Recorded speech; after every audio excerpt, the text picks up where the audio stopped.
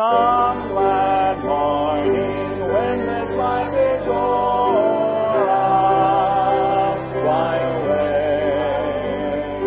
to a home on God's celestial shore.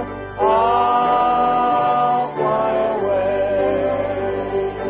I'll fly away, oh glory, I'll fly away. When I die, hallelujah, by and by, I'll fly away. Oh, when the shadows of this life fall, I'll fly away. Like a bird from prison bars is flown, I'll fly away. I'll fly away, oh glory, I'll fly away.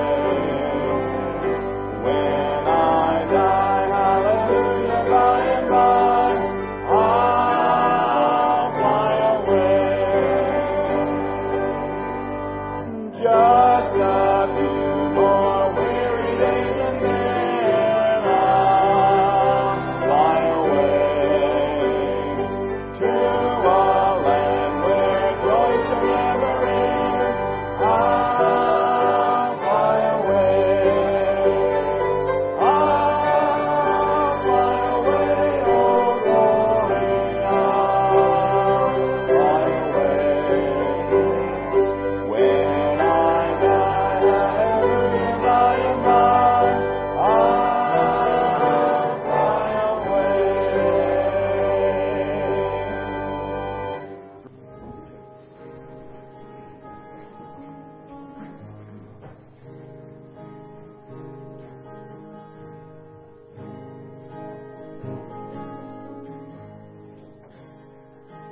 I love you, Lord. Oh, your mercy never fails me. And all my days I've been held in your hand. And from the moment that I wake up until I lay my head, oh, I will sing of the goodness of God. All my life you have been faithful. All my life you have been so good. With every breath that I am able, oh, I will sing of the goodness of God. I love your voice. You have led me through the fire and in darkest night. You are close like no other. I've known you as a father. I've known you as a friend. And I have lived in the goodness of God. All my life you have been faithful. And all my life you have been so good. With every breath that I am able, oh, I will sing of the goodness of God. Your goodness is running after me. Your goodness is running after me. With my life laid down, I'm surrendered now. I give you everything. Your goodness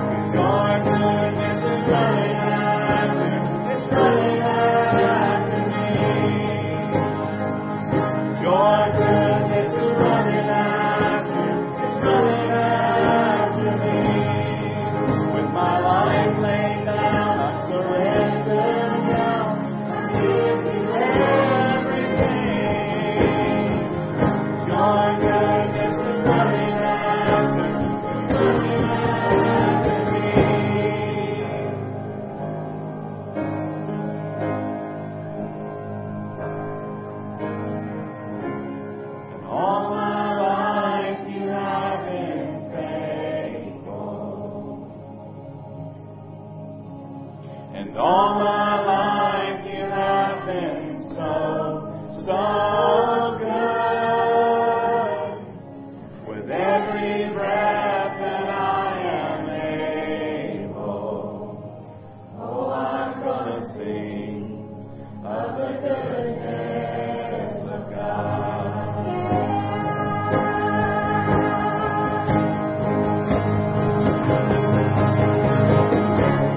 All my life you have been faithful. All my life you have been so, so good. With every breath that I am able, oh, I will sing of the goodness of God.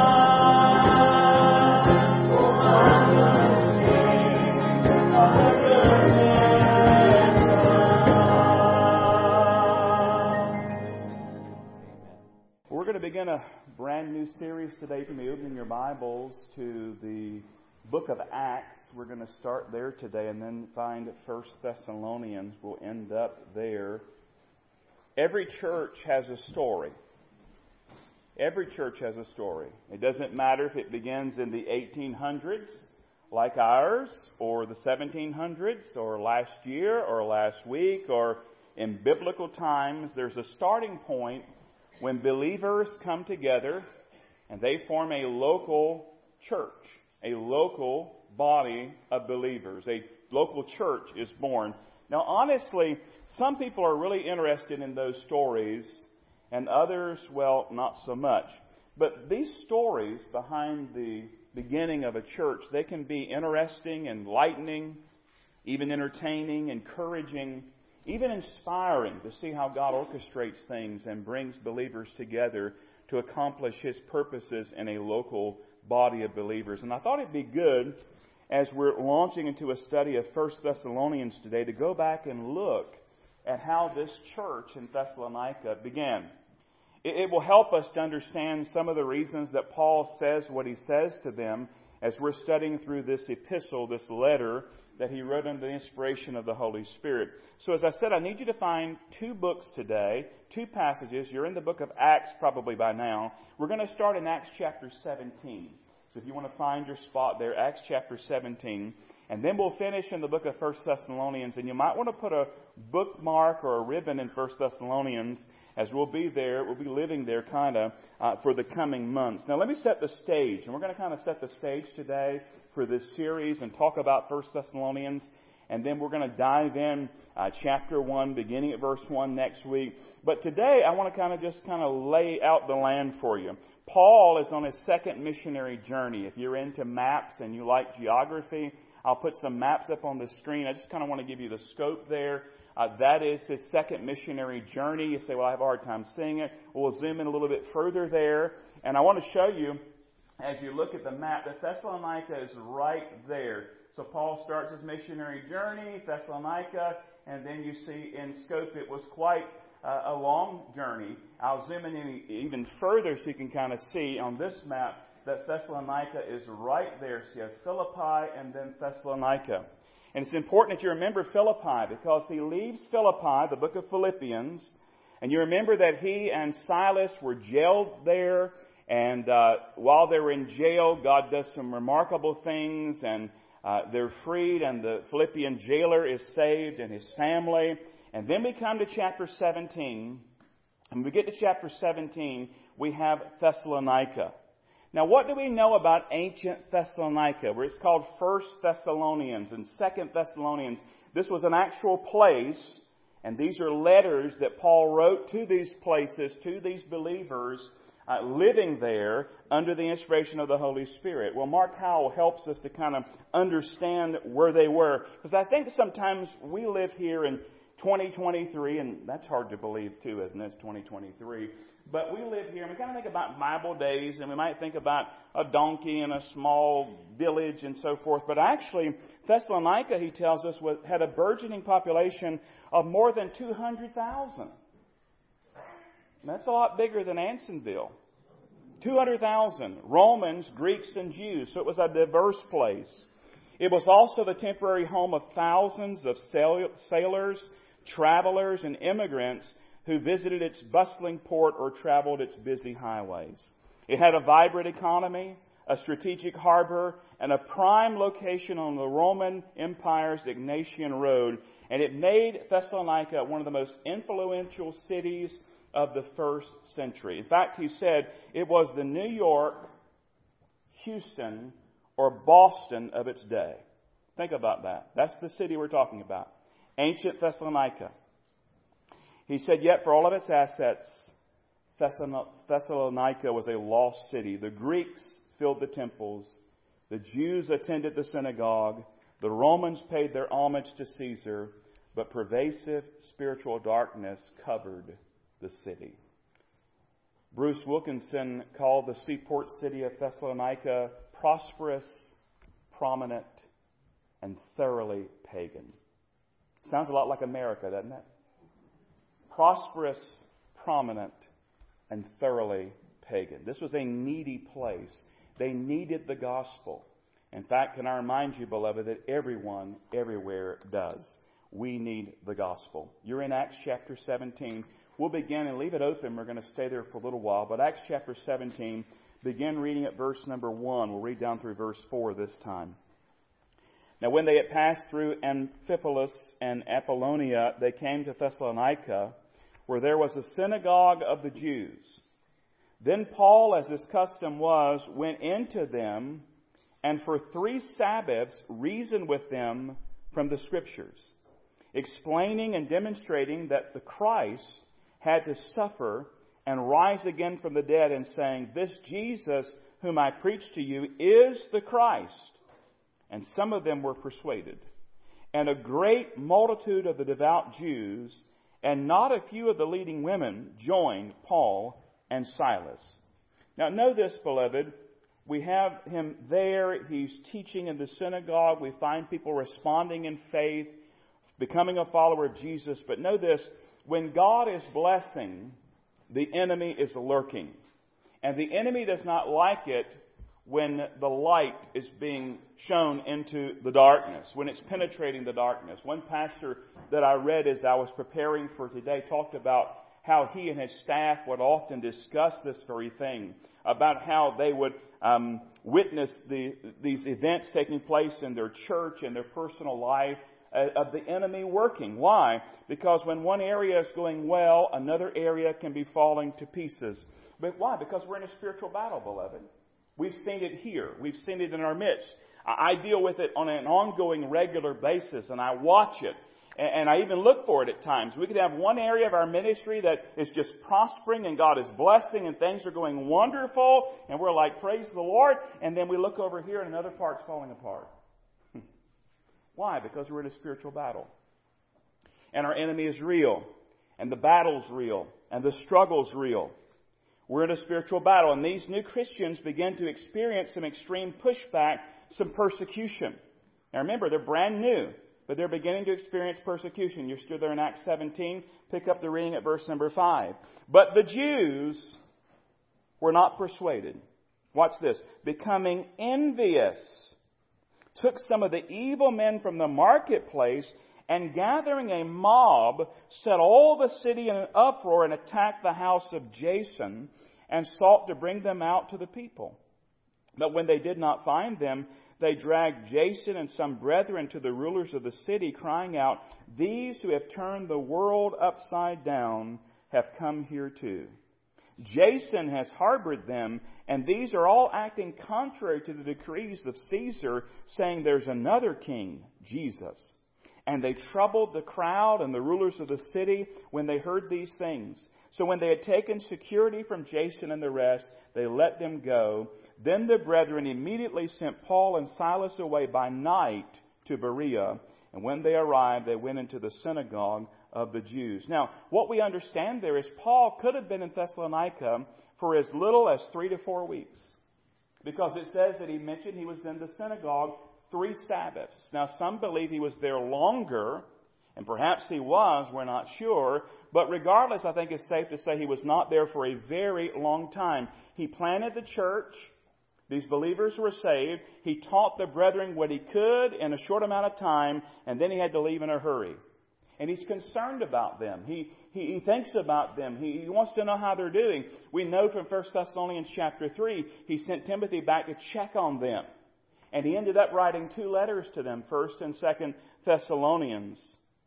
So we know as we read 1 Thessalonians, as we study it together, that we're looking here at a newer church. And it's a church that's already experienced persecution. And you're going to note as we study it, beloved, that Paul speaks very tenderly to them, very kindly to them.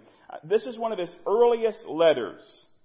We are, in fact, not very far removed from the death and resurrection of Jesus. I'll show you another chart there. I know it may be hard to read there in the back, but here we have the birth of Jesus. Then we have His crucifixion and resurrection. And then we have His first missionary journey, A.D. 46 and 47. And then A.D. 50, He arrives in Thessalonica. Now remember, these dates can approximate, and people can say slightly different dates, but this helps us to understand. He's there in Thessalonica. Then A.D. 51, he writes to 1 Thessalonians from Corinth during his second missionary journey. Look at that. Here's the birth of Jesus. Here's the death of Jesus. And just a short amount of time, we have them here, and we have him in Thessalonica ministering to these people. Now, if we're going to write to a newer church, to newer believers living in a pagan and prosperous place, facing major pushback and even persecution for their faith, if you were writing to them, what would you say to them? What would you emphasize to them? Think about where they are. Think about what they're experiencing. What would you say? And you've got to remember that what we're going to read here is not just the words of Paul. No, Paul is writing Scripture here. He's being inspired by the Holy Spirit of God. The Holy Spirit of God moved upon these men of God and so intended everything to where it was the very God-breathed Word to people that are reading the Scriptures, including us today. So what would you say to a people like this? They're new believers in a new church, in a thoroughly pagan and prosperous place, and they're experiencing pushback in a tremendous way and persecution. What would you say to them? Well, they needed to hear from God. They needed to hear God's Word. In fact, it's interesting, Paul writes in 1 Thessalonians chapter 5, the last chapter, verse 27, I charge you by the Lord that this epistle, this letter, be read to all the holy brethren. Make sure the words that I'm sending are read to everybody. Make sure everybody hears these. And by the way, we need to hear them too. So what does the Lord bring to their attention again and again in 1 Thessalonians? Well, I've given you a hint in the series title, because we've called this message, Keep Looking Up. I settled on that. You know, one of the hard things that I have to decide when we're going to go through a series is, what do I call it? What's going to be the theme? What are we going to call this series? And I wrestled with that, but I settled on Keep Looking Up. Why? Because every chapter in 1 Thessalonians mentions the return of Jesus Christ. Every chapter. The next great event on the timeline, the prophetic timeline, is the rapture of the church. That is, we'll be called up to be with the Lord, and so shall we ever be with the Lord. Now remember, these believers are just 20 some odd years removed from the death and resurrection of Jesus. And yet, when they need encouragement and they need help, what does God say to them over and over again? He says, I'm coming again, I'm coming again, I'm coming again, I'm coming again, I'm coming again. He reminds them of the return of Jesus. Now, go ahead and go to 1 Thessalonians. I want to walk you through and just show you this. Every chapter mentions the return of Jesus Christ. Every chapter. I'll put most of these on the screen as well, but we will read one together, one of the classic passages on the rapture. But find 1 Thessalonians chapter 1, and go ahead, and these are going to appear near the end of each chapter, all right? Chapter 1, and find verse 10. Chapter 1, verse 10. It says, and to wait for His Son from heaven, whom He raised from the dead, even Jesus who delivers us from the wrath to come. And to wait for His Son from heaven, whom He raised from the dead, even Jesus who delivers us from the wrath to come. We're waiting. They're waiting for Jesus. Look at chapter 2, verses 19 and 20. Chapter 2, verses 19 and 20.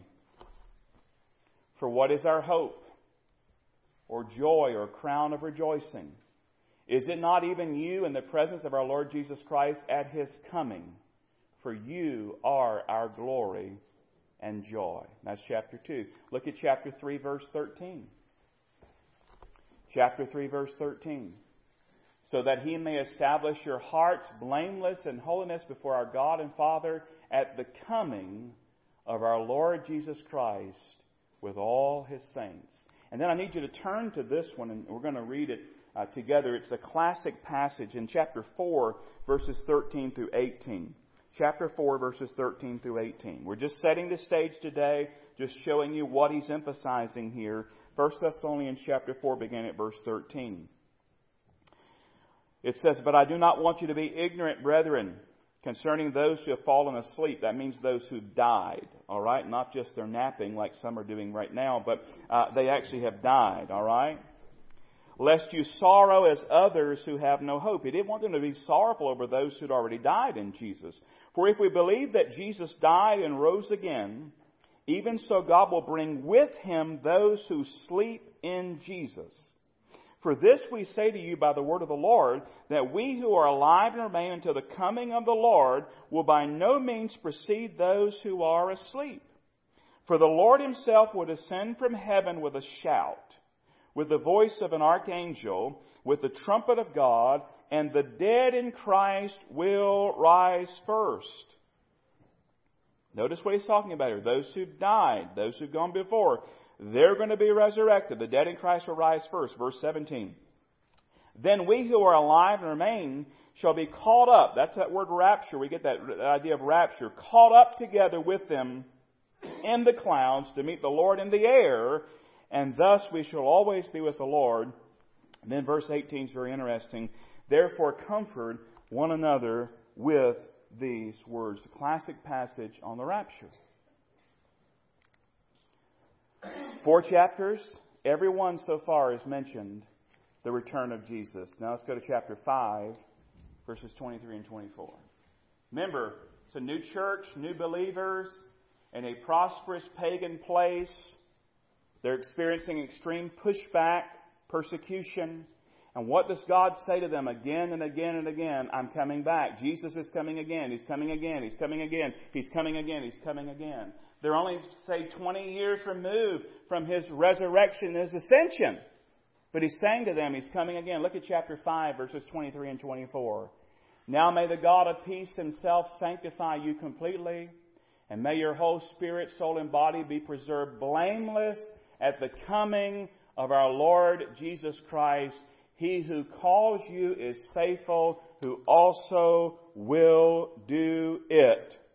One of the major themes, as you see, in the book of 1 Thessalonians is the return of Jesus Christ. Now, it's not the only thing that Paul's going to talk to them about. And you'll find that as we study through. He's going to address a lot of different things, but in every single chapter, he mentions the return of Jesus. And I find that interesting. In fact, beloved, I find it somewhat convicting. I mean, here we are at 1 Thessalonians. It's being written to these believers in Thessalonica.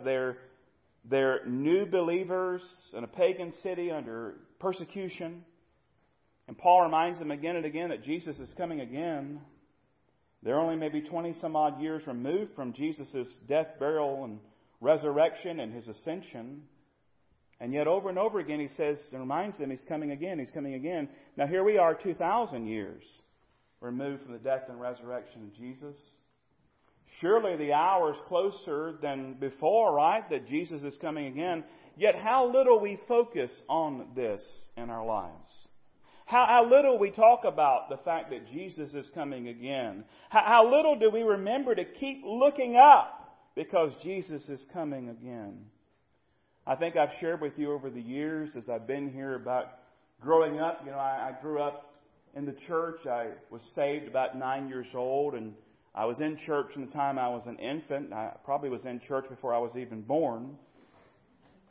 But I think I've shared with you that growing up, there was a local Baptist pastor in our town who had a daily radio program, and it was on the local country station, and that's what we listened to. And I can tell you a lot of those old country songs, and I could even sing you some George Strait right now, but I won't. But we grew up listening to the country station. But on that country station, it would have gospel preaching, particularly this particular Baptist pastor, and he had a daily program. I guess it was Monday through Friday, and then on Sundays they would broadcast their service. And I don't remember when it played, but it must have been during drive time. Must have been during drive time. That's interesting. Country station becomes Christian. In fact, when I pastored there, I went back and pastored my home church, which was a challenge. But I had a radio program on Sunday mornings on this same station for, I think, the whole time we were there. We were on there. But long story short, I remember that it must have been during a drive time because I would hear this station and hear this particular program a lot in the car as we're going along. This local Baptist pastor, I remember the theme song coming on. I remember that he would bring his message. And I remember he closed and signed off his program the same every single time. And he would say these words, "Keep looking up. Jesus could come today." Then we go back to George Strait, whatever. But keep looking up. Jesus could come today. That's just as true today as it was when I was a boy all those years ago. That's just as true today as it was back when Paul was writing to these believers in Thessalonica. He could come back before we even get out of this service. I'll put a chart up, but I don't want to overwhelm anybody with the chart, but it's just kind of a basic prophetic timeline chart, and I'll walk you through just the first part of it, and I know it may be hard to see in the back, but you'll notice the cross right there, and you see it says church age, and that's where we're living right now. We're in the church age, if you will. But the next big event, the thing I want you to notice is this big arrow I have pointing right there, a word that says rapture. 1 Corinthians 15, and our passage, 1 Thessalonians 4, 13 through 18. That's the next event on the prophetic timeline. Nothing has to happen. Nothing else. We're not waiting on anything else to happen before that event can happen. It's imminent. It can happen at any time. Jesus could come again and rapture those believers to be home with Him. We just read about it. The dead in Christ will rise first. I've told you many, many times over the years, I'd love to be in the cemetery. I'd love to see that. And that they get raptured up, and this is when we get our resurrected bodies, and then those who are alive and remain shall be caught up. We'll all be with Jesus, and then we'll go to the judgment seat of Christ, which is a different message for a different day. And then, of course, you usher in 7 years of tribulation time, Revelation 6 through 19, the middle, the abomination of desolation, and then we have the actual second coming, and I won't get into all that because that's not today's topic. I want you to focus on the first part, where it says rapture. We're going to be caught up to be with the Lord forever.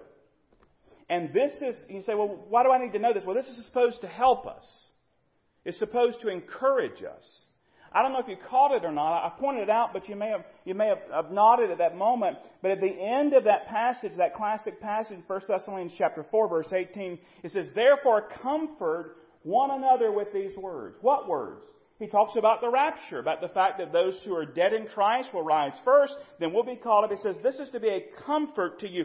We're supposed to comfort one another with these words.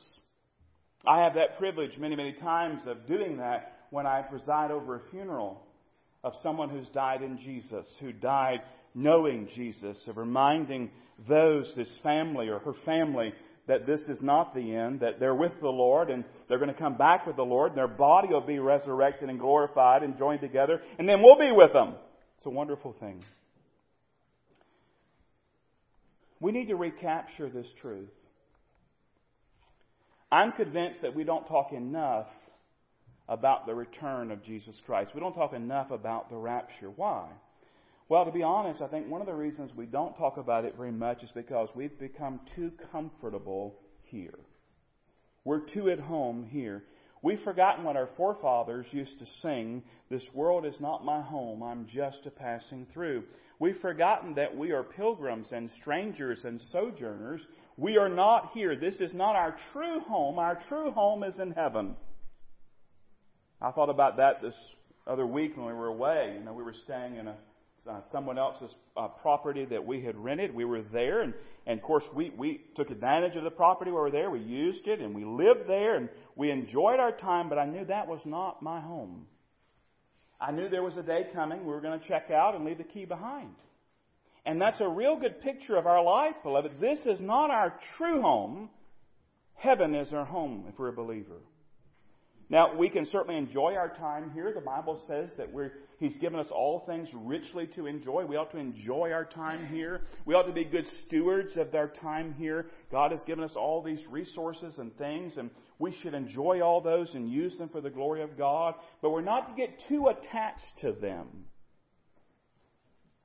It's okay to have things, but don't let things have you. It's okay to enjoy this temporary dwelling that we have, this home that we have, but don't get too attached. I'm afraid that some of us have gotten just too attached. We've forgotten how temporary all of this is. You may have heard that Charles Stanley passed away this past week. He went home to be with the Lord at the age of 90. Charles Stanley pastored the First Baptist Church of Atlanta for 50 years. When I graduated my master's degree, we actually had the graduation there at First Baptist Atlanta. I was thinking about him. I remember seeing him on TV as I was a boy. As you know, he was on all the time, one of the more well-known and greatly broadcast pastors of our day. When I was in the ministry in my early years, I'll be honest with you, it's kind of interesting. I never could quite get into Charles Stanley's preaching and teaching. It just didn't really resonate with me in my early years. I'd watch it a lot. It didn't quite connect. Others seem to connect better. But here's what's interesting. In later years, as I matured, and I'm speaking of spiritual maturity, as I matured spiritually, Charles Stanley's teaching, his preaching, really began to open my eyes and my mind to deeper spiritual truth. In fact, this last week, when we were on vacation, didn't know that Charles Stanley was going to die, obviously. Didn't know he was even close. I purchased one of his books. We went to a Christian bookstore. There are a few remaining, not many it seems, but we went to this Christian bookstore. It's bad, though, because we were there so long that my youngest son, they bought a puzzle and started putting a puzzle together. That's how long we were there. Because we don't get to them very often. But one of the books I purchased was a Charles Stanley book, and I began to study through that book while we were on vacation, just for my own personal edification and spiritual growth. And then, of course, this past week, he passed away. The interesting thing was, I knew he was 90. And the reason I knew is because he and my grandmother, who's still living, they were born on the same day in the same year. So I knew that he was 90 years old. But the interesting thing was, I was still shocked when I saw on Tuesday that he had died. It still shocked me. I was a little surprised. I actually got an email that he had passed away. And I thought about it later, and here's what I kind of asked myself. Why was I shocked? He was 90 years old. He was 90 years old. Why was that shocking that he died? Well, it's shocking. Why, beloved? Well, because we forget. We forget that life is fleeting. We forget that our days are numbered. We forget that 90 years, while it's a long time to us, honestly, I don't know that I'll ever see that many years, 90 years, but even if we do make it to 90 years or beyond, when you consider that in regards to eternity, 90 years is just a speck when you compare it to forever and ever. And yet the years that we live here are so important. Preparation time, getting ready time for that forever and ever that is coming. All of us are leaving one day. All of us. We're going to either leave through death, or there are going to be some, we don't know, it may be us, maybe another generation of believers, who are going to leave through the rapture. It could happen today. It could happen this afternoon. It could happen before we get out of church. Jesus could come again. But the question I want to leave with you today is this. How is that a comfort to us? How is it a comfort that we're going to be raptured to be with Jesus? Now, I'm talking to believers, obviously, those who know Jesus. After he talks about that whole passage there in 1 Thessalonians 4, he says, therefore comfort one another with these words. Well, how do we do that? Why is that a comfort? Well, let me just give you 3 thoughts real quick. First of all, it's a comfort because we won't have to die. If we're alive and remain, if we're the last generation, if we're here on planet Earth and Jesus comes before we die, we don't have to die. It says we're caught up and we're changed. We're transformed. We go from this body to our resurrected bodies, from this mess to glory, if you will. And that's a comfort. But there's another thing that's comforting there, and it's this. We will see our saved loved ones again. That's what 1 Thessalonians 4 talks about, right? I don't want you to sorrow without hope for those who've died in Jesus, who've fallen asleep in Jesus, because they're with Him. He's going to bring them back with Him. You're going to see them again. One of the great comforts that we have as believers to know that this is not it. That our saved loved ones, we're going to be with them. If we're saved and they were saved, we're going to be together again. We're going to see them again. We're going to rejoice with them and talk with them and walk with them and laugh with them and feast with them. It's going to be heaven together with them again. And I tell you what, there's some I'm waiting to see. How about you? But then there's the best part, and it's this: we'll be with Jesus. He says in that passage, what? So shall we ever be with the Lord. Now we know we have the Lord here. In fact, the Bible says as believers, the Holy Spirit indwells us. We're never outside of His presence. But we can't reach out and touch Jesus. We walk by faith, not by sight. But then we'll walk by sight, because we'll see Him as He is. He still bears in His body those marks of what He gave His life, where He gave His life for us. Keep looking up. That's what I want to challenge all of us to do in this series, to keep looking up. Keep looking up. Jesus is coming again. Keep looking up. He could come today. Keep looking up, Christian. He's coming to get you. Wherever you are, He's coming to get you. Yes, He's with you now, but He's coming to get you so you'll ever be with Him. Keep looking up. Would you bow with me in prayer? Before I pray, while your head's bowed and your eyes are closed, I've got to say this. This message has been for Christians. If you don't have Jesus, you don't have this hope. And you need this hope in your life. The Bible says all have sinned, all have fallen short of the glory of God. There's none righteous, no, not one.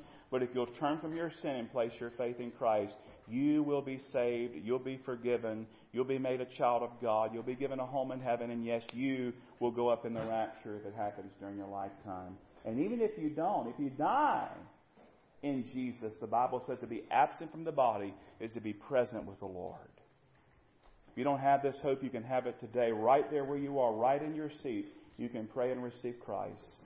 In your own words, just tell Him you're a sinner. You know that. You don't want your sin anymore. You want Jesus. Give Him your life. Ask Him to come into your life, to save you, to cleanse you, for Him to be your Lord and Savior, and He will. We can help you with that. We'd love to do that after we're done here or during the invitation time.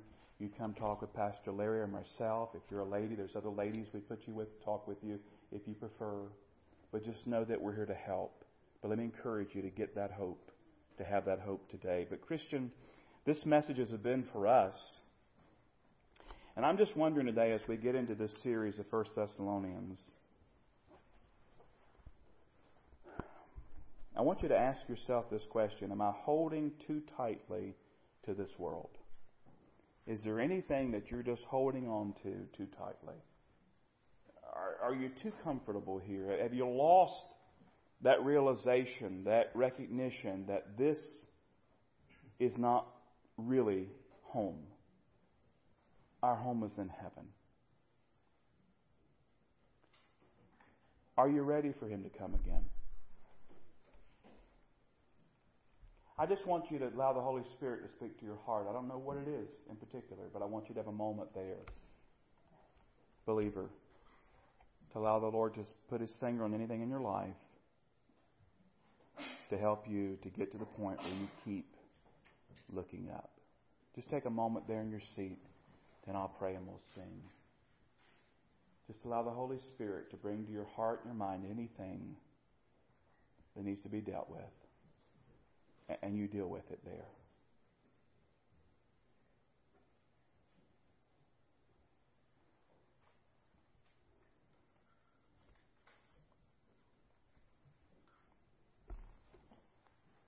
Father, I was convicted as we went through this passage in preparation for today. And Lord, help us to recapture this glorious truth that Jesus is coming again. Help us to live in the light of that every day of our life. Forgive us, Lord, for where we get so settled down here, so comfortable here, so focused here, that we lose sight of you. We lose sight of heaven. Help us to live with eternity in view. Bless this series as we go deep into 1 Thessalonians. Open our eyes, our minds, our hearts, our understanding. May this be a life-changing series in each of our personal lives and as a corporate body of believers. Thank you for working and continue to work for your glory now. In Jesus' name, amen. Our altar's open, always open in the service. If you need to come and pray, if you need someone to pray with you, just come let us know. Pastor Larry's here, I'm here. Others will be glad to minister with you and to you. 602 is our closing hymn. When my life work is ended and I cross the swelling tide, I shall know him, and redeemed by his side I shall stand. 602, let's stand up, sing out, You Come as God Leads.